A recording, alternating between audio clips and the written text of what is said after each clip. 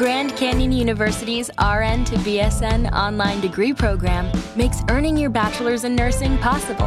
Balance online coursework with local in-person clinicals to position yourself for potential leadership opportunities in the time you have from wherever you are, leaving room for what matters. Achieve your goals with your personalized plan and team behind you. Find your purpose at Grand Canyon University. Visit gcu.edu. I spend a lot of time in the Healed Being support group, both on Facebook and on another platform off of social media. Both are private, so no one knows you're in there except other members and me. So if you've discovered you're the difficult person in the relationship and would like to change that about yourself, check out the lessons over at healedbeing.com and join me and others in a very supportive, helpful community. Life presents the toughest challenges. Every day you are faced with decisions that test your ability to express who you really want to be in this world. We're told to keep saying affirmations and keep thinking positively, but what do you do when that stuff doesn't work? Welcome to the Overwhelmed Brain, where you'll learn to make decisions that are right for you so that you can create the life you want now.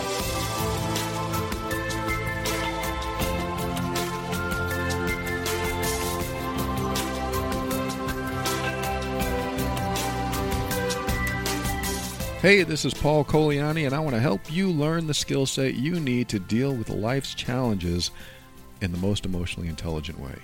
This show consists of my personal opinions and is meant for informational purposes only. Always seek a professional for your mental health and well-being.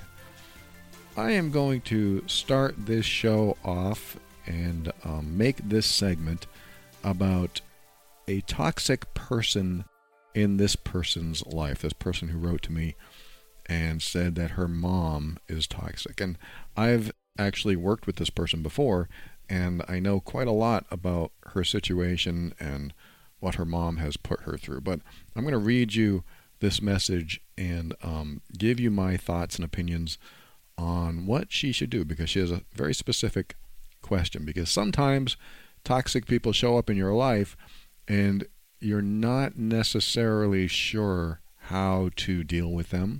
You're not sure if you should avoid them. Should you block them like she did? I'm going to read that in a second. Or what?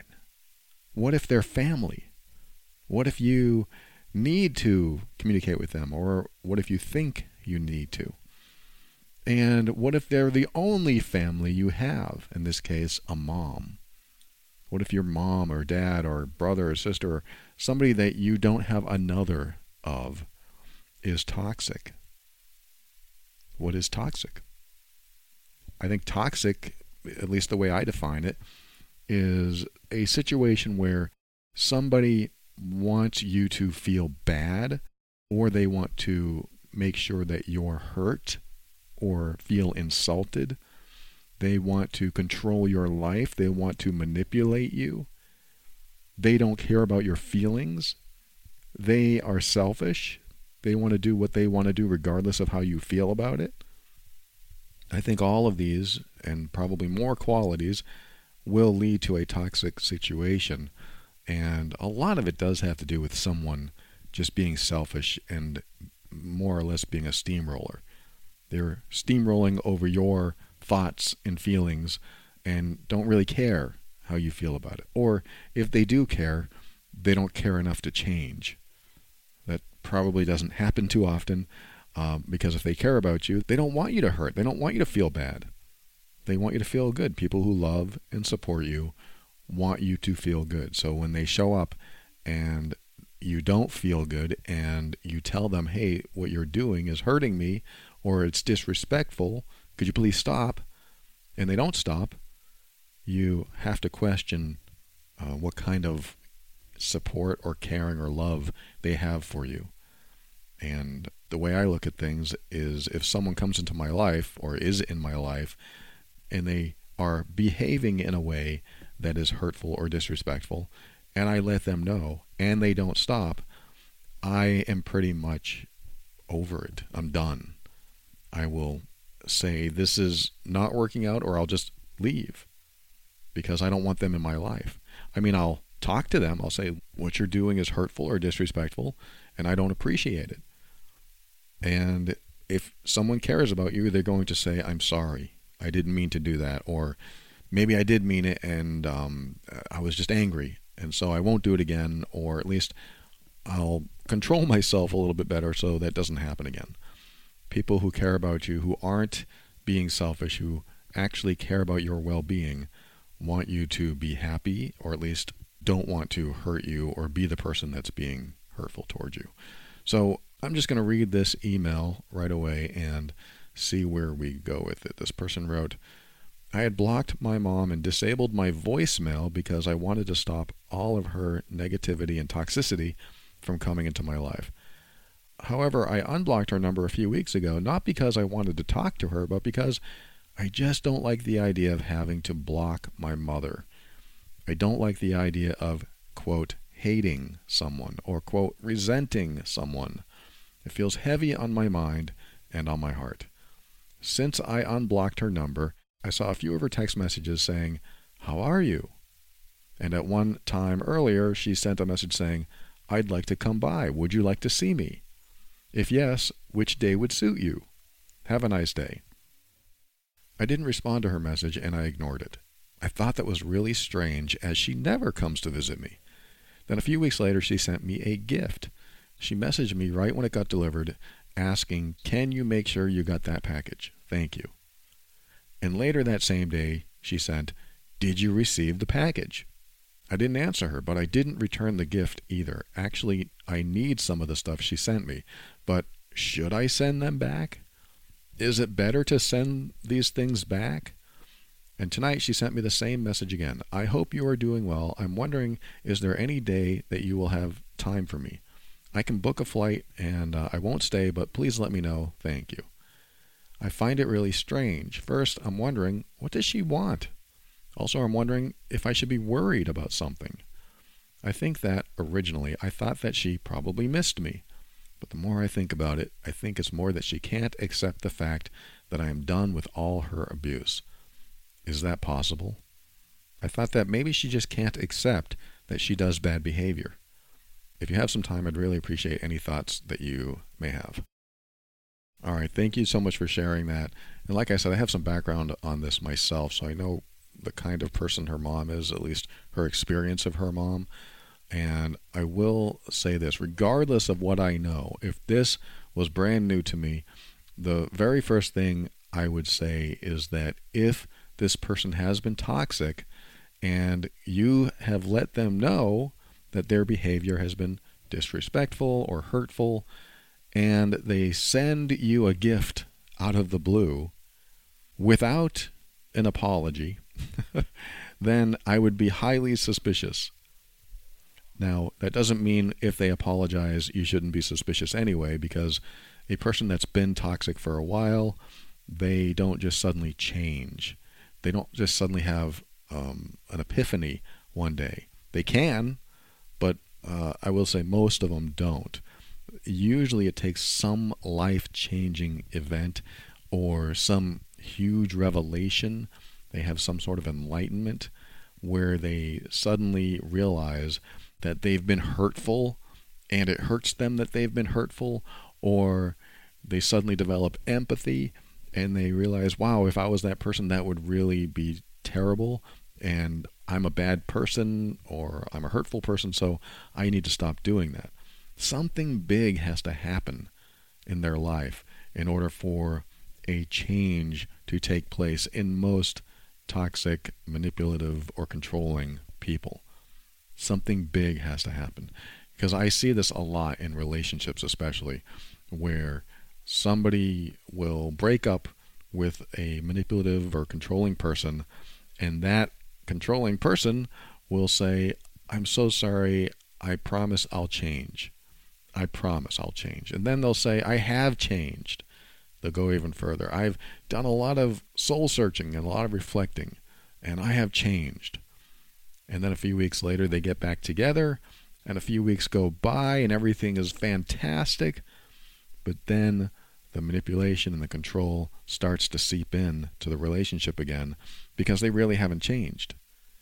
They just experienced a loss, decided that they don't want that loss, and then they come back to the relationship saying, I have changed, I've thought about things, I've reflected, but they really haven't changed. They just didn't want the loss and didn't address what needed healing inside of them. That's something that I talk about in the Healed Being program, is that when you are hurtful to someone else, you have very likely unhealed trauma or poor coping mechanisms, because when you get upset or triggered, how do you cope? That's what I ask them. How do you cope? If you cope by getting angry at someone else, that's not necessarily helpful in most cases, and in most cases it's also unhealthy.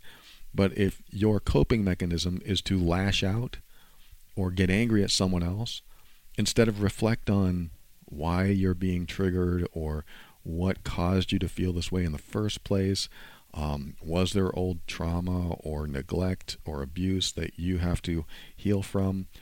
There's all kinds of things that can go on that you can carry with you throughout life that become hurtful or even abusive behaviors if you don't reflect on that stuff and really process what's going on inside of you, and maybe even get therapy, talk to someone about it, or join a support group, whatever.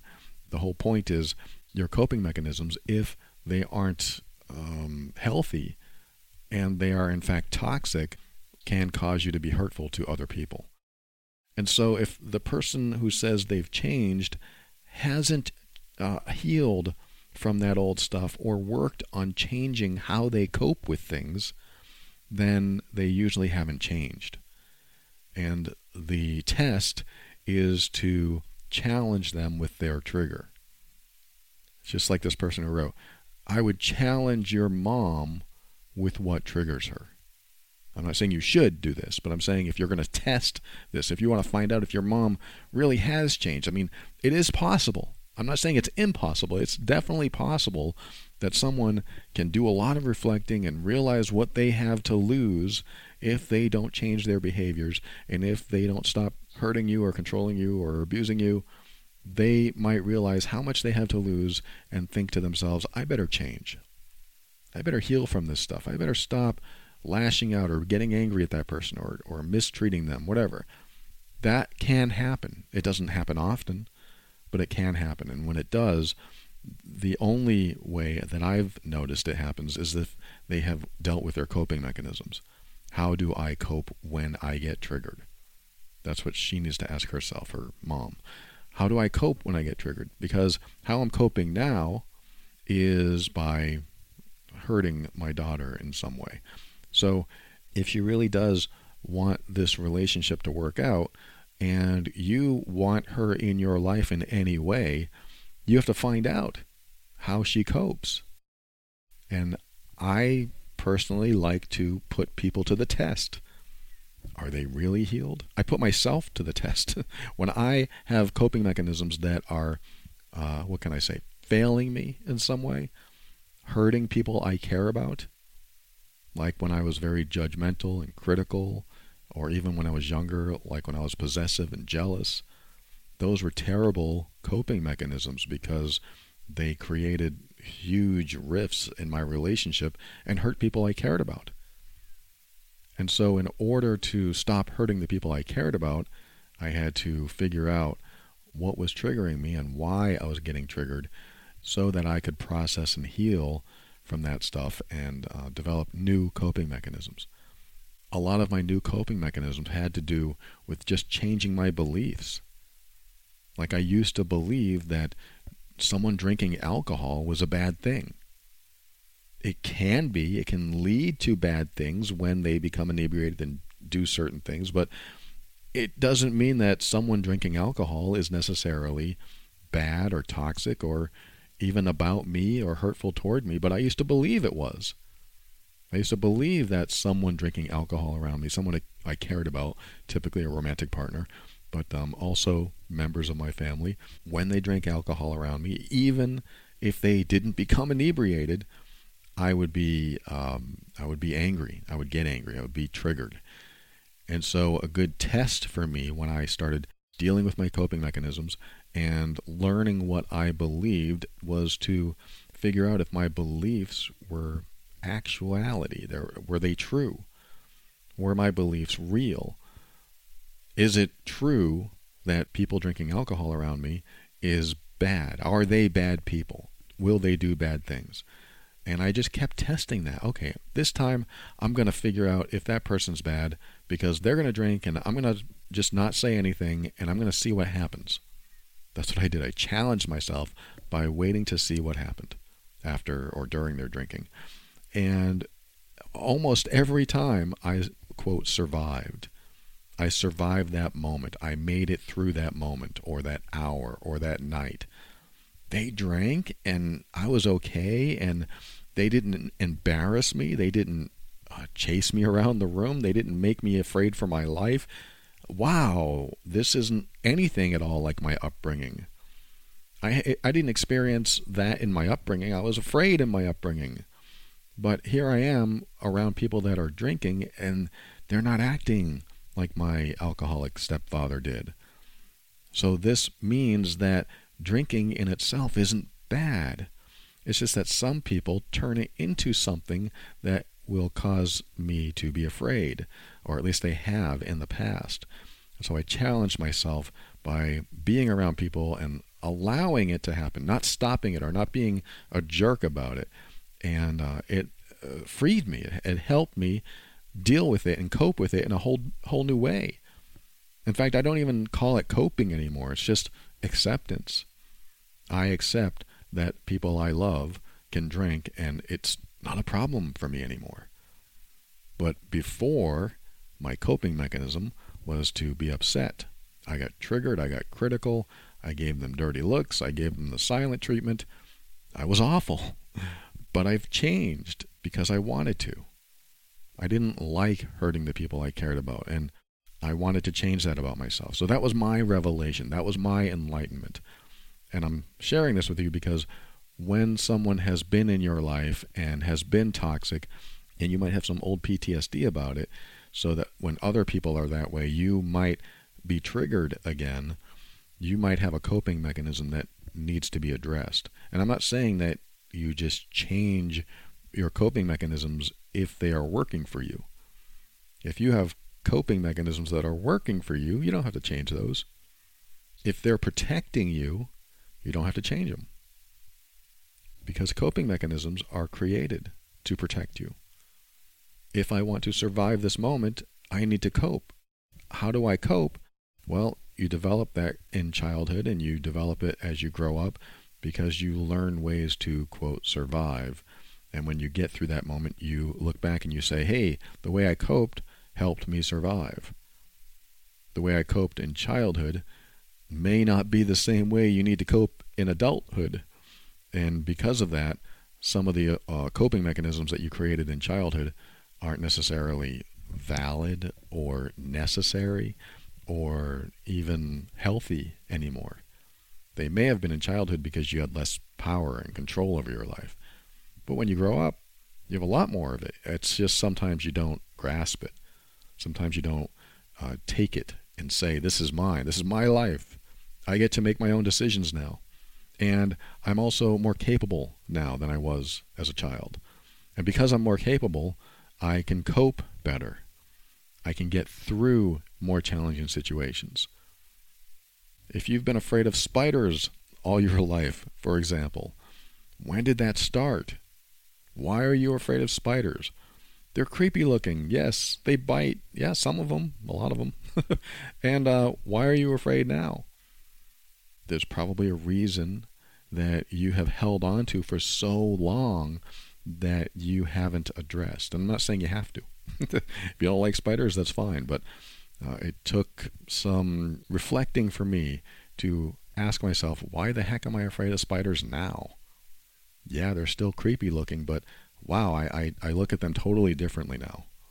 I see them in a web thinking they're just looking at me, hoping that I don't go over there and mess with them. They hope that I don't wreck their web.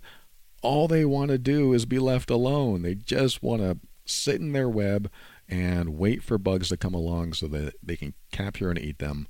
And that's all they want to do. They're not walking around trying to figure out how to attack me or anything like that.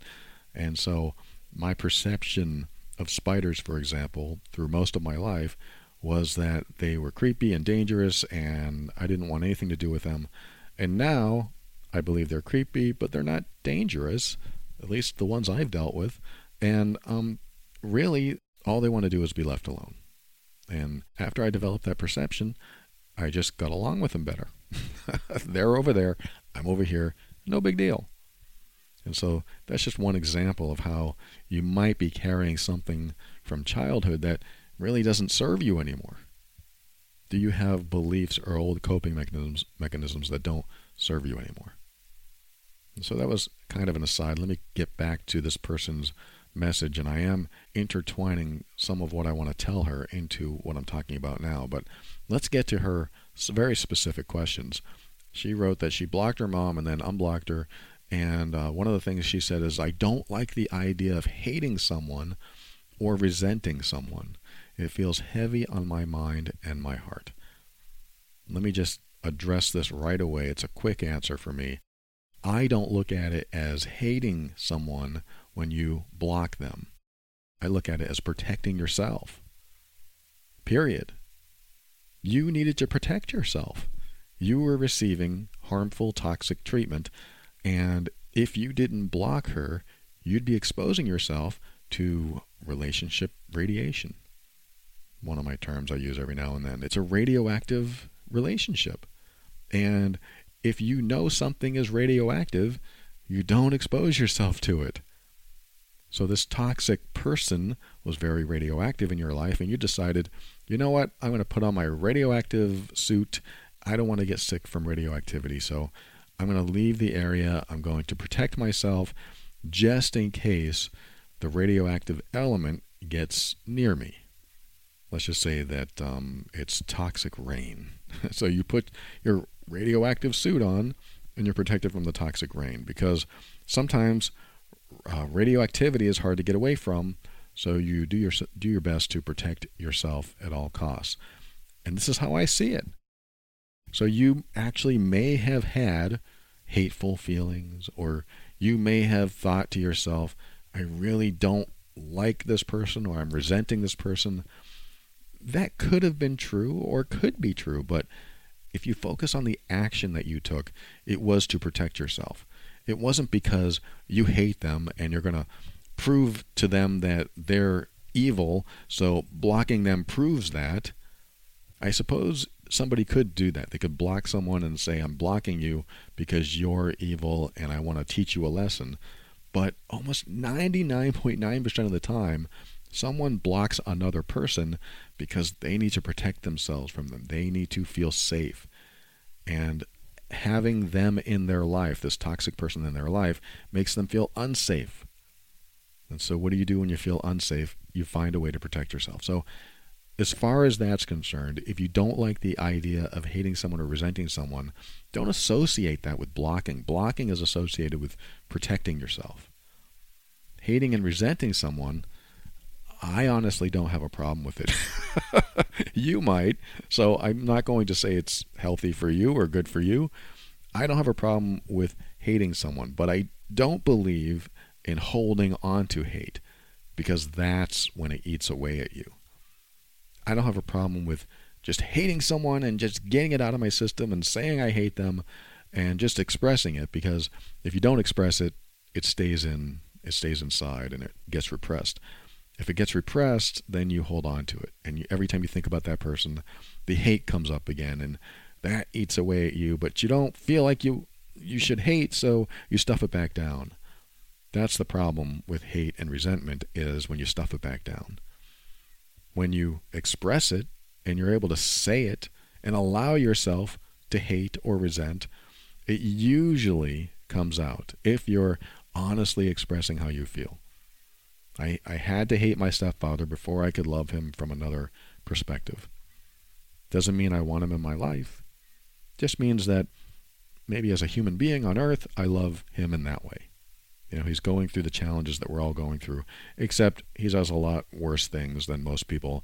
But I can love him from a different plane of existence, I guess. Just like someone toxic in your life, you can hate them and resent them Get it out of your system. Say it to yourself. Say it to a friend, a therapist. Maybe you have to say it to them. I don't know. I'm not here to say that you should or shouldn't, but once you get it out of your system, it should get out of your system. You know what? I hate that person and I'm so angry they're in my life. But when you express it, just make sure you're expressing all the reasons. Because sometimes that energy builds up inside of you and it stays in there until you express it, until it comes out. The energy inside, the energy of hate and resentment, when that stays inside of you, will eat away at you, will affect you physically, will create stress and anxiety. Anything negative that you repress, that's not expressed, not released, not processed, or not healed, you're going to carry around with you, and it's just going to eat away from the inside out. So you don't want that to happen. But I still believe that it's okay to have this feeling of hate and this feeling of resentment because you don't want to resist what's happening inside of you. You don't want to push it back down. That's what a lot of people do. I shouldn't feel this way. That's what they'll tell themselves. I shouldn't feel this way, so I better not. Well, where does it go? It goes back in. If it came out, then you're home free. But it usually goes back in, the hate, the resentment, if you're not allowing yourself to feel it, because the more you resist feeling it, the more it amplifies inside of you. And not only are you feeling hatred or resentment inside of you, but the resistance on top of that just builds and builds more negative energy, and now you're just holding on to so much. That's why I'm a fan of saying, you know what, just let it out. Express it. Let it be known that you hate and resent, and allow yourself to feel that stuff. Allow it. I'm not saying you have to say it to the person. I'm not saying you have to scream it at the top of a mountain. I'm just saying allow yourself to feel it and allow yourself to express it so it gets out of your system. But in this case, when you block someone, you're doing it for self-protection. So I just wanted to just disconnect the relationship between blocking and hating. Those are two different things. When you block someone, it's for protection, at least the way you're writing it here. So that's my take on that. Now, you said since you unblocked, a few of her text messages came in saying, how are you? And I'd like to come by. Would you like to see me? Now, I noticed that in all the messages that I read here from her, there was not a single ounce of, I have thought about what I said to you. There's not a single ounce of reflection. There's not a single ounce or anything near an apology. It's more like breadcrumbing. Okay, now I'm going to throw this breadcrumb out and hope you grab it, because I want you back in my life under my terms. That's my concern here, is that when someone throws a breadcrumb out and mentions nothing of what has happened, what has transpired, how come we haven't talked in a month or two, are you mad at me, and if so, I'd like to apologize, let's talk about it.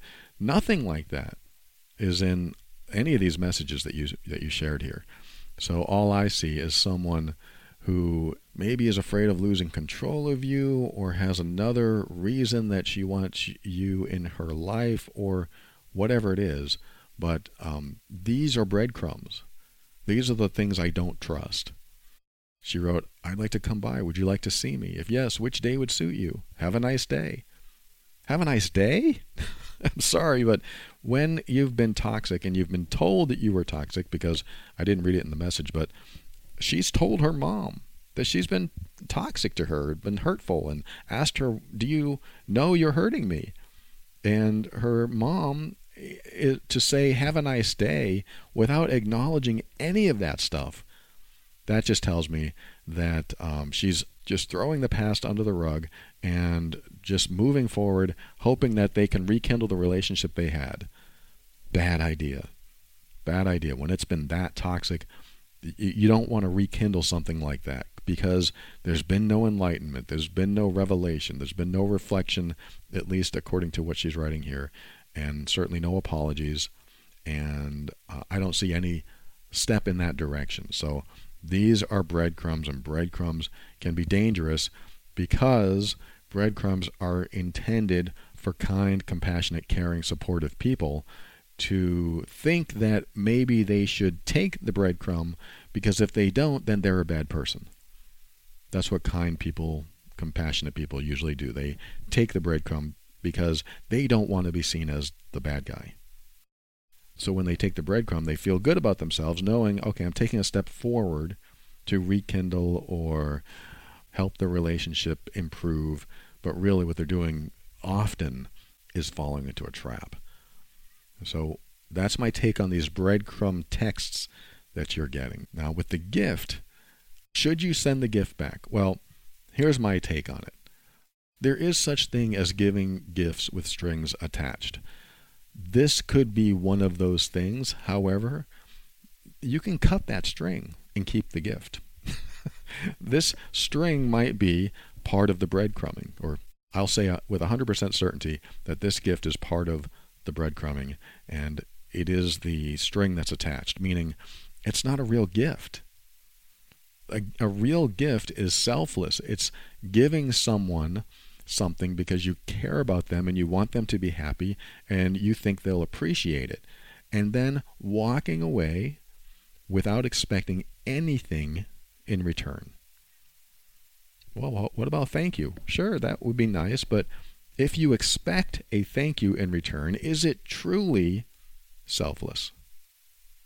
Well, not all gifts are selfless. That's true. Some gifts are just appreciation, and you kind of expect a thank you. Yes, that would be great to get a thank you for every gift, but a truly selfless gift where you care about someone so much that all you want to do is see them happy and you want to support their path, the direction they're taking in their life.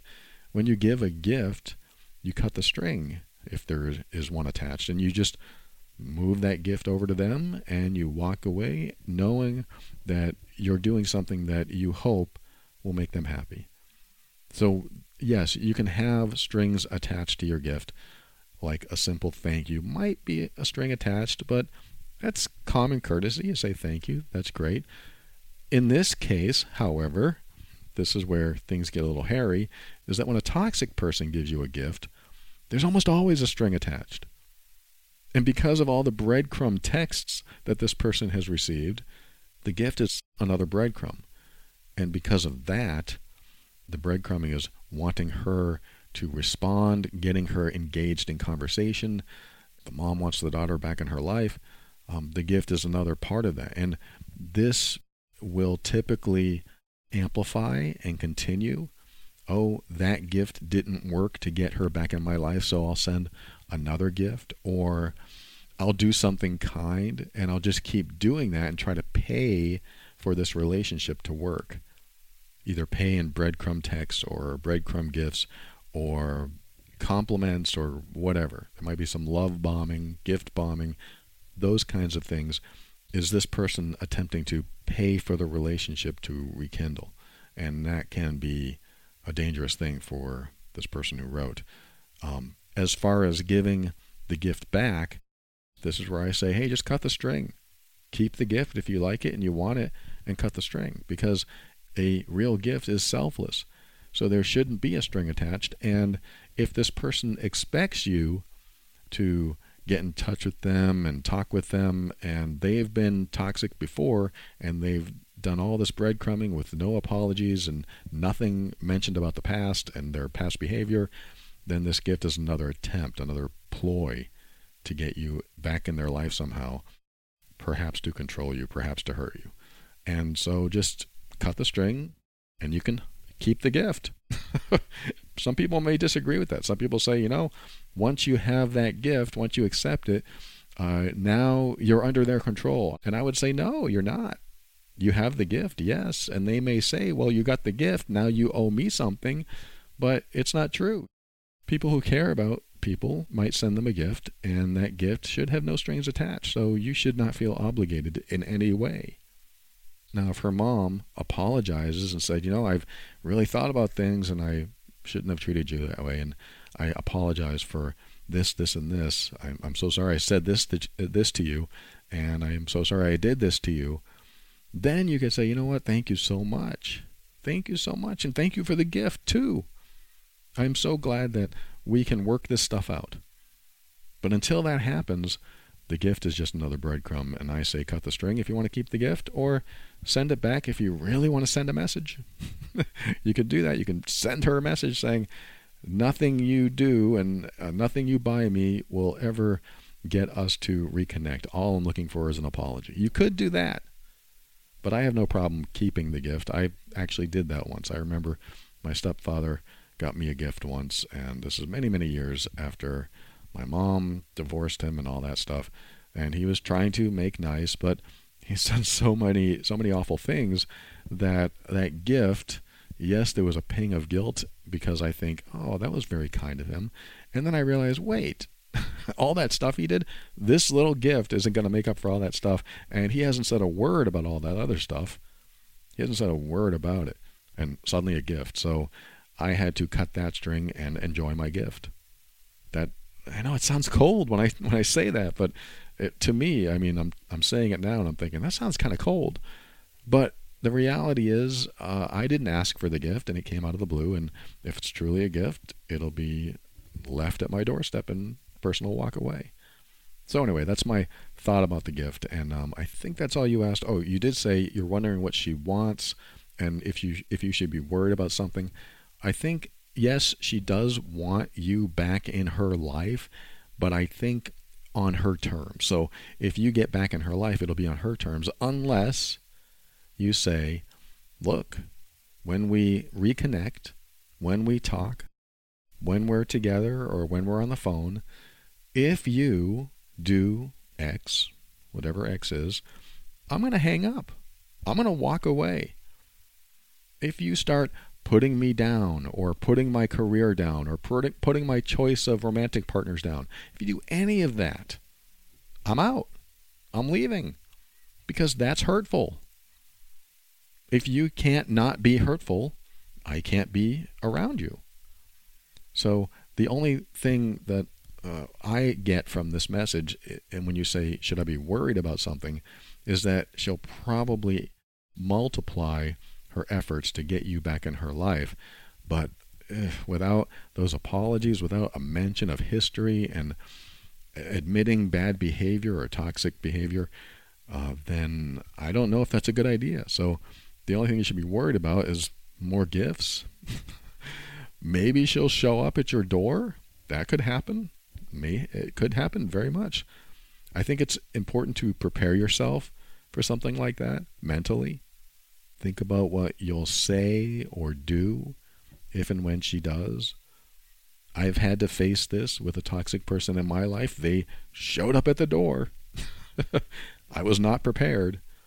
But in that instant, I just asked myself, what is the most empowered response? And I think that's a good thing to carry around with you.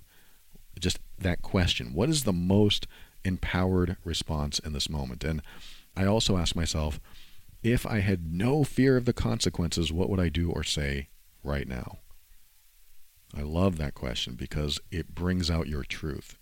And it brings out your most empowered response. You just ask yourself that question. If I had no fear of the consequences in this moment, what would I do or say? That doesn't mean I want you to put yourself in a violent situation with an aggressive person. It just allows you to access your truth and then gives you a choice to apply that truth. Choosing to take that step is what you'll need to decide in nanoseconds if you're facing it in a sudden way. They show up. So that's something you might want to visualize in your head. If this person shows up, what would I do or say? And then ask yourself the question, what would I do or say if I had absolutely no fear of the consequences? It's a great little challenge for yourself. So I'm glad you wrote this. Thank you so much for sharing this. I am so sorry you're going through this. And I'm sorry that you can't have the loving, doting, supportive, wonderful mom that some people have. And when you don't have someone in your life that you want to have in your life, but they don't show up in a healthy way, you have to make some tough decisions.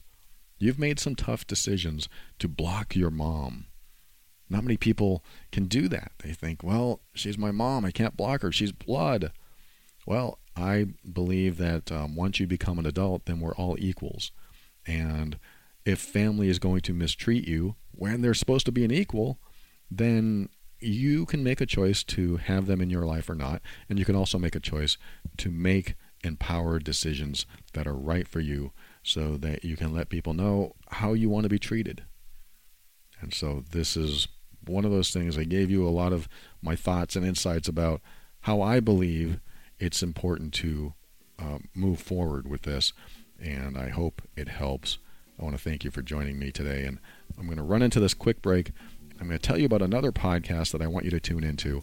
A really brilliant guy, one of the top podcasts that you've probably heard of, and if not, I'm going to tell you about it in a moment. Be right back after this.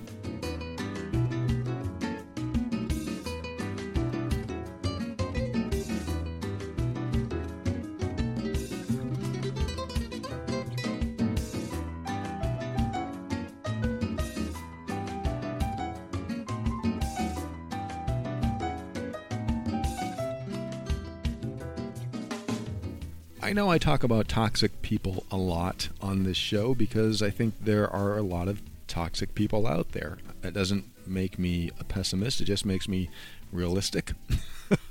Hopefully by now, though, you have eliminated most of the toxic behaviors in your life, whether it's something that somebody else is doing or an environment that you're in.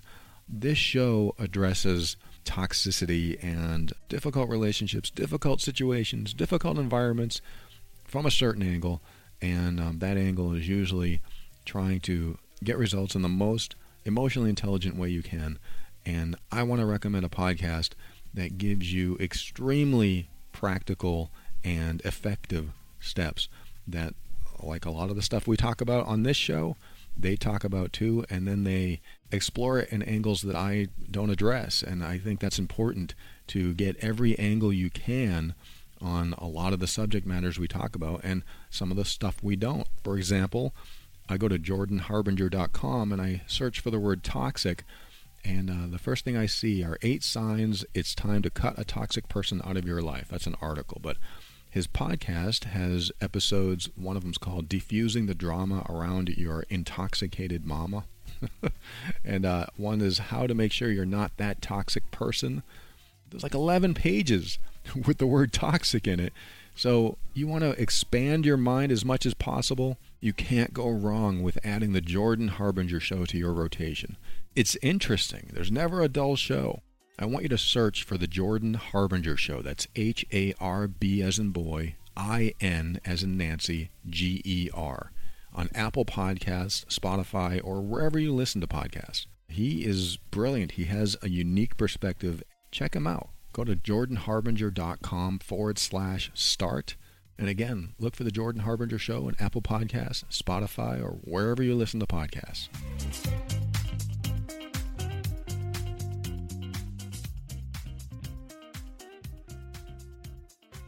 Welcome back. I'm going to read you a message from somebody in my Healed Being program that is for people that want to change their behavior because they know they're difficult, they know they're being emotionally abusive or hurtful to the people they love. So every now and then I get, or a lot of the times, I get questions from members that are taking the lessons and in the support group and things like that. And one of the questions that I received from this person says, my wife is damn near perfect. And he doesn't mean that sarcastically. He says that there's no behavior from her that I need to accept and deal with because she's perfect, or at least darn near it. And it's just me always being too critical and judgmental with her. I assume I need to develop a stronger filter and not let the hurtful comments out. I realize I am way too judgmental with her and the kids. Is that something I can change, or should my focus on being more conscious and developing a stronger filter? Thank you so much for sharing that. I appreciate you being open and vulnerable, because to say that you are the difficult person in the relationship, that takes a lot of courage. It takes a lot of vulnerability. It's like what I tell people in the program. It's like pulling your heart out and handing it to the person that you've been hurting and saying, it's yours to do with as you please. That's a very vulnerable place. It's very exposed. You don't get to wear any emotional armor. You are stepping into whatever that makes you feel. To me, it's very scary when you know you've hurt someone and then you say, here's my heart, do with it as you please. That's a scary thing. So this is what a lot of people do in that program, is that they become vulnerable, they become humble. And I think that's important when you've been hurting someone, especially for a long period of time, and now you don't want to do that anymore, and you feel regret, you feel remorse, you want to change, and this person wants to change. He says, I'm just being too critical and judgmental. I can absolutely relate. That's where I was. I had several relationships that pretty much failed because of my bad behavior, and it was a humbling and vulnerable experience to go through healing. And I'm so glad that there are other people on this healing journey as well. So I'm going to suggest what I believe should be this person's direction, which is, first of all, read my article on judgment. Go to theoverwhelmedbrain.com and type in the word judgment, and you'll find an article that says, Judgment, the Ultimate Relationship Destroyer. I know this from personal experience, unfortunately. I have destroyed every relationship with my judgmental attitude, my critical behavior, my sky-high standards, and it took a lot of reflecting and healing to get over that. But here's what I did. If you read the article, you'll get into more detail, but in a nutshell, in order to stop being judgmental, I had to develop a thought process, a self-questioning process. For example, when I was married, I would say, I'm angry at something that my wife is doing or did. And then I would think, I want her to do something else. And so I would become very judgmental and critical in my marriage. And one of the things I did to heal from being so judgmental was asking myself, if I have a problem with it, why am I making it her problem?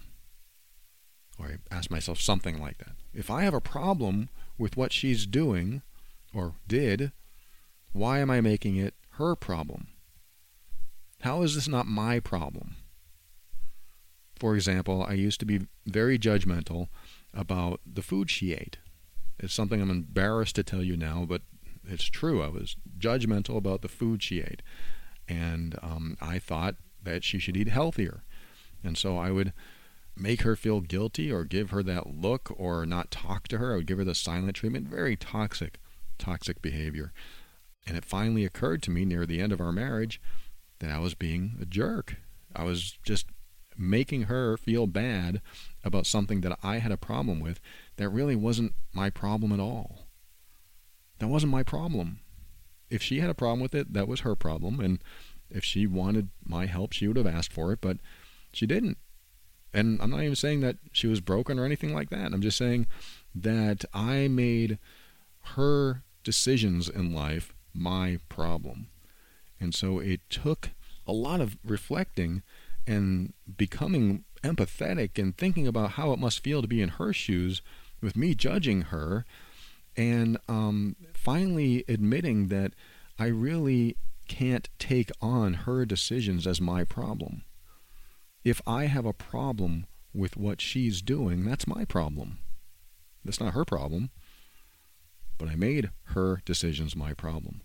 And so I think when this person who wrote says, he's being critical and judgmental, he has to think in this new way.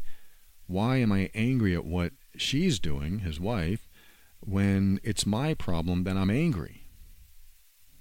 That sounds tricky, I know. It's my problem that I'm angry. It's not hers. Okay, if you're really angry at something she's doing, why are you making it her problem? Well, I want her to stop doing it. It affects me. Well, if it affects you, you can say, hey, look, what you're doing affects me. Would you please stop? That might not be fair. Maybe what she's doing isn't a problem at all, but you're making it a problem, so it might create some strife. But you could say that or ask that, but really, the reality is, when you make someone else's decisions and what they do in life, and those decisions that they make affect you, what you need to do is make decisions for yourself if you want to be exposed to that behavior and a part of this person's life, because that person comes with their own issues, their own nuances, It's the whole package that you're getting. If you're in a romantic relationship, the person you're getting comes with a lot of, it could be baggage, it could be quirks, it could be habits. You are taking the whole package. And so for you to then become judgmental about the components of that package, now you are creating the issue that didn't exist before, because you're making the components of their package your problem. Even though you are there to accept them and be with them and try to support their path, whatever they're taking. But what ends up happening is that we can see somebody doing something else that affects us in some way, and we become bothered by it, and then we bother them about it. And instead of keeping it on our side, we put it back on them. And I know this, it's a gray area in some cases. Sometimes they're doing things that directly affect us. If that person loves to smoke and you don't, and they're blowing smoke in your face, it affects you. Maybe you'll be angry. Maybe you'll say, please don't do that, and they keep doing it. Then your anger could be justified. Look, I told you to stop blowing smoke in my face, and you're doing it again. Well, maybe they're angry at you because every time they smoke outside, because you agreed that they should smoke outside, you still give them the dirty look or the silent treatment, or you mope around the house, whatever it is. But my point is, when they're doing something, somebody else is doing something that you don't like and you have a problem with, but they don't have a problem with what they're doing, or even if they did have a problem with what they're doing, the way you deal with it is your issue. It's not their issue. And I go deeper into that in the article that I told you about, Judgment, the Ultimate Relationship Destroyer. So that's the first thing I would work on, is telling yourself, my problem with them is my problem. It's not their problem. My problem with them is my problem. If I have a problem with it, it's my problem. You may disagree with that. But if you want to stop being judgmental and critical, that's how you have to view people.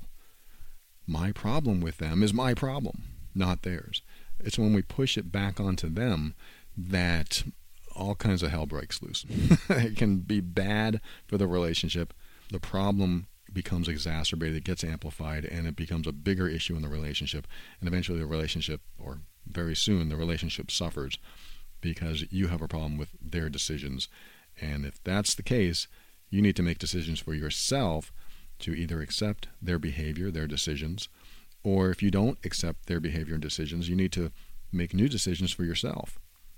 So I'm not going to dive into that too much. The article says more about that. But the very last thing he asked is this something that I can change, or should I focus on being more conscious and developing a stronger filter? I just wrote a lesson in the program on filters and how our filters can be down when we're hungry, when we're tired, when we're upset, when we're irritated, when we're in what I would call a lowered state. If you're drunk, if you're high, if you're angry, if you are triggered, these are all lowered states. You're not at your peak performance. And because of that, what can happen is that your filters, the things you say and the things you do, you're not as in much control of those when your filters are lower or down.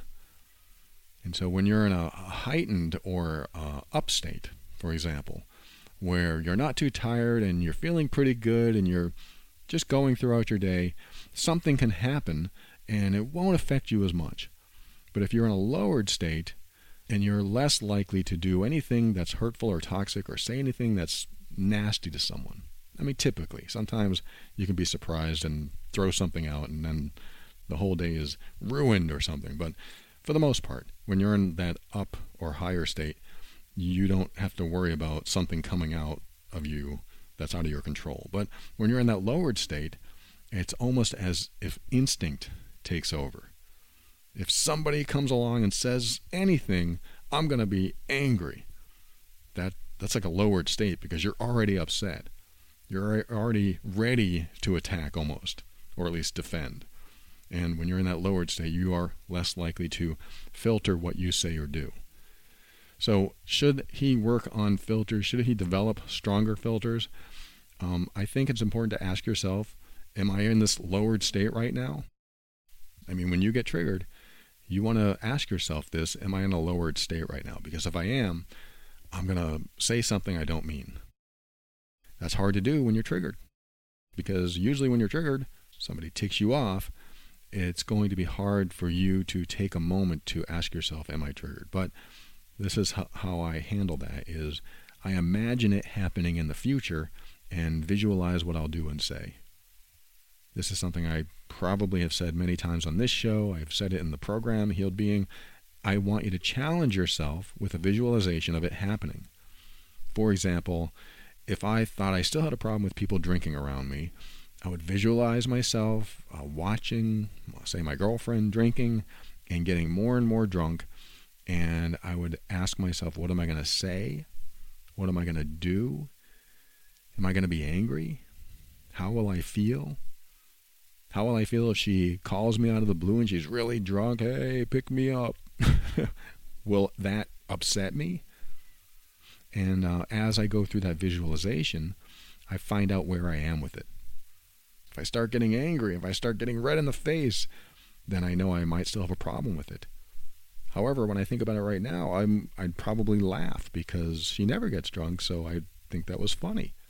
Because I feel like I've healed from that, and visualizing that happening again doesn't bother me. Doesn't bother me at all.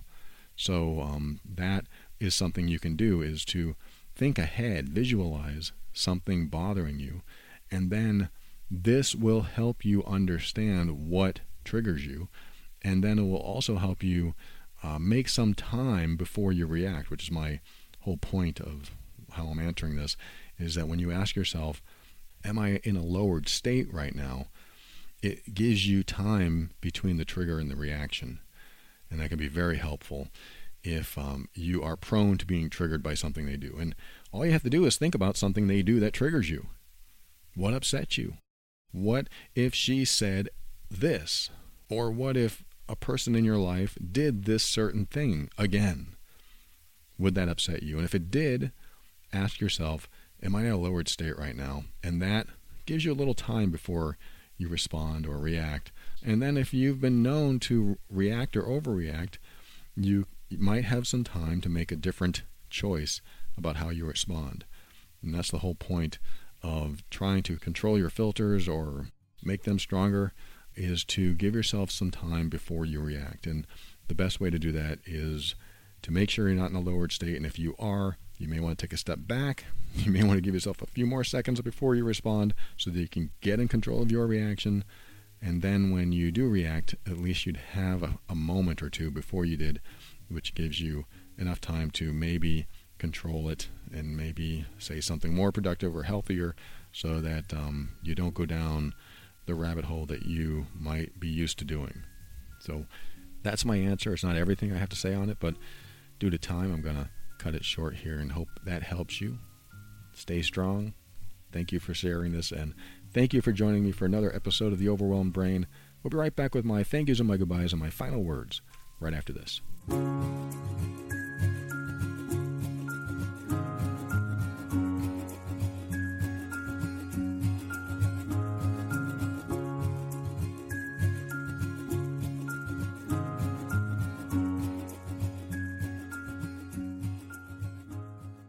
Thank you for listening to another episode of The Overwhelmed Brain. I want to remind you to tune in to the Jordan Harbinger Show. Wherever you listen to podcasts, you can also go to jordanharbinger.com/start, and I think you're going to find some totally interesting topics. I also want to thank the financial backers of the show, the patrons of the week, I call them every week: Victoria, Tracy, Kayla, Christy, Monty. Monty's new and sent me a wonderful message. I'm going to reply to you, Monty. Thank you so much. And thank you for joining the patron program and supporting the show.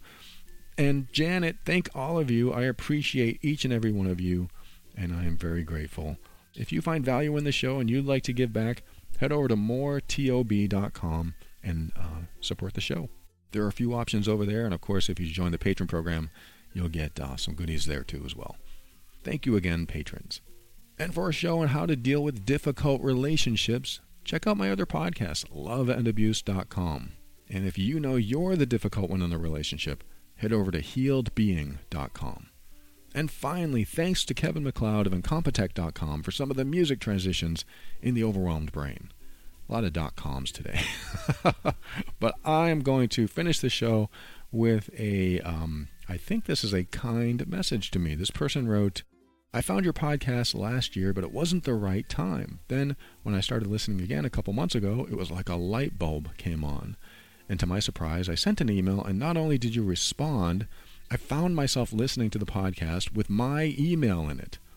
I shared it with my husband, and without telling him, he guessed that I had written that email. I keep listening because your response to my perfectionism issue was something I had never considered, but was so simple. Defining my expectations has made such a huge difference in my way of thinking. I still struggle with feeling bad about having spent so much of my life stuck in unrealistic expectations without defining them. I appreciate myself for reaching out for therapy and listening to your podcasts. Your words were able to scale my wall and find a door. Thank you. Well, thank you for sharing that, and you're probably thinking, you're reading another one of my emails. Yes, I am. I appreciate your words. So grateful, and I am happy to address one thing in your email, or a couple things. You said you're still struggling about feeling bad about having spent so much of your life stuck in unrealistic expectations without defining them. So if you didn't hear my episode where I talked about her original email on her perfectionism, I said, one of the things that you keep saying is that you're not enough, or you're not doing enough, or you're not smart enough. And I finally had to ask her, what are you comparing yourself to? You're not enough compared to what? You're not smart enough compared to who? You're not a good parent compared to who? Your own parents? I mean, you didn't have anything defined. And that's what she's saying. She's like, I didn't define these things. I just said I wasn't good enough, or I wasn't smart enough, or whatever she said. And I said, you need to define this stuff. You need to tell yourself exactly what perfection looks like. What does perfection look like? What does a perfect, clean house look like? If it's not a speck of dirt, good luck. But if it's just enough where the couch is in the right place and the blankets are put away and there's no socks on the floor, when you define what a clean house looks like, or whatever it is you're want to be perfect about, then you have a goal, you have a direction, you know what it looks like. The problem with perfectionism is that it's completely unattainable because it's usually not defined. Not always, but it's usually not defined. And so we're always striving for something that doesn't really exist, even in our own mind. I can't define what it is, I just know it needs to be better. Well, then you'll always be on that quest. And some people thrive on that. I love thriving for perfectionism, even though I know it's unattainable. But if I can get there just a little closer each time, even though there's no destination because it doesn't exist, at least I'm going in the right direction. And so you'll have to listen to that episode for more on my thoughts on that. But there's something else she said. She's saying that she's still struggling with feeling bad about having spent so much of my life stuck in unrealistic expectations without defining them. So what she's telling me is that she's looking in the rearview mirror thinking about how she messed up or how she could have done things differently. And when you do that, what you end up doing is draining the energy in the present and in the future. And you're putting all this energy into the past. Oh, what I did in the past. Oh, this relationship. Oh, this job I had. Or this person in my family. I'm thinking about how I treated them. I'm thinking about how I could have acted differently. I'm thinking about I should have kept that job and I should have divorced that person.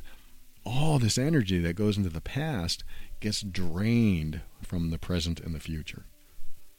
I know it sounds a little bit ambiguous when I talk like that, but I gotta talk about it that way because this is how I see it visually, is that when your energy and your thoughts and your focus is on the past and your regrets, you are actually taking away from the present and the future and where that energy should be going. It's sort of like being with somebody that you really love, but thinking about somebody you used to love and not feeling as happy as you could be because you're thinking about the happiness that you could have had in the past. It's like you're taking the happiness out of the present and the future and putting it where you believe it should have been in the past. I don't probably have to explain how detrimental that is and how much of, I don't mean to be blunt, but a waste of time it is. And I know it's hard because that's where our brain goes. It goes into the past. I should have done this. Look at all the time I spent doing that. I've had people write to me and say, I spent 30 years in a relationship, and for 29 and a half years it was great. And then I found out they were cheating on me 6 months before we got divorced. And so now I look at my entire relationship as a waste of my life.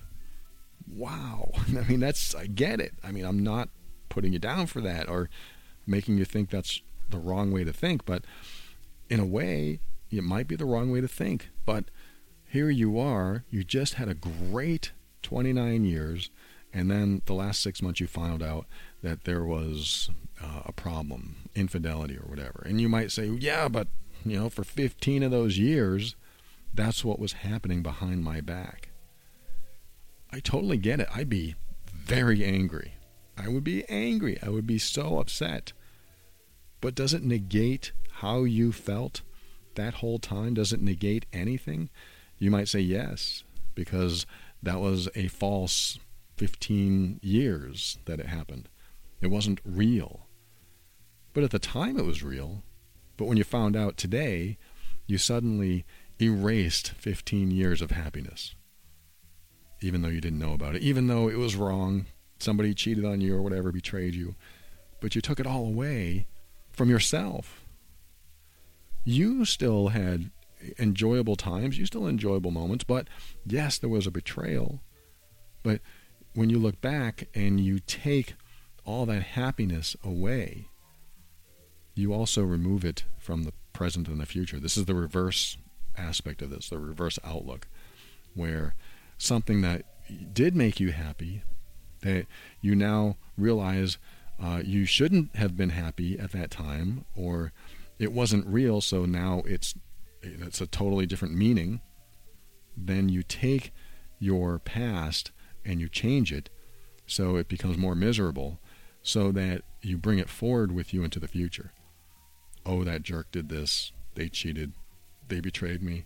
They changed my life, and now I can't trust anyone, and there's some definite PTSD in there and definite healing that needs to take place. And I'm not saying it's easy just to say that those 15 years in this example shouldn't be seen as different or perceived differently, but should you just replace all that happiness with misery, with anger? Should you spend any time switching things around in your past, even if reality is different now? It's not an easy answer. I'm not saying that you should or shouldn't, but I am saying, to me, it can be detrimental to your present and your future if you mess around or focus on the past, especially when there's negativity and you are thinking that you could have done something differently, you should have done something differently, you wish you had known better, you wish you were smarter back then to see what you see today. But it's past. It's in the past. It's gone.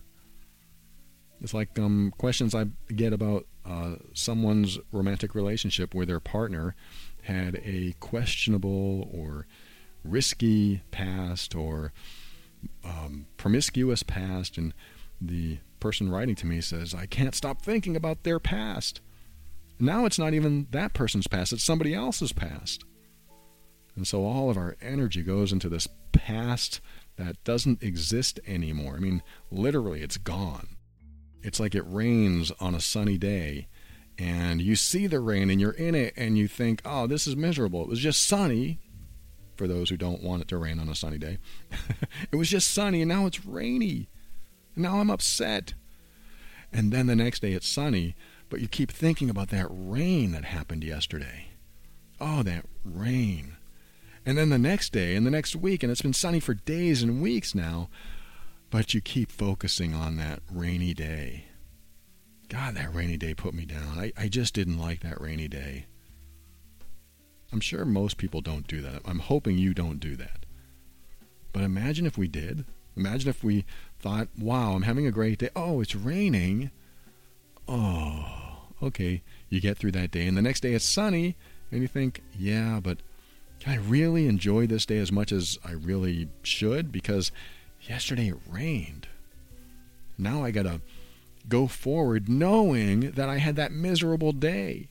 I mean, that day was ruined. The rain came and the sun was gone. That was it. How can I go forward with that rainy day in my past?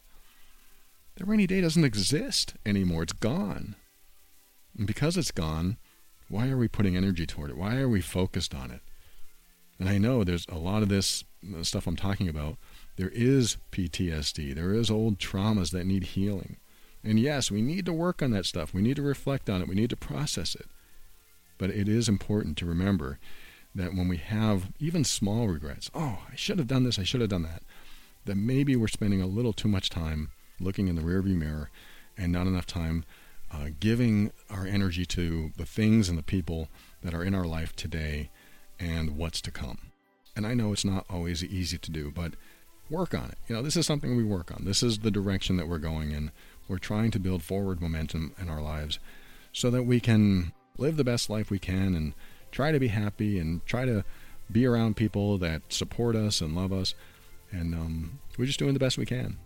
And I want to help you do the best you can. And one of the ways I do that is by giving you these final words that I say at the end of every episode. Always keep an open mind. This is what helps you step into your power so that you can create the life you want. Always take steps to grow and evolve. You are powerful beyond measure. And above all, and this is something I absolutely know to be true about you, you are amazing.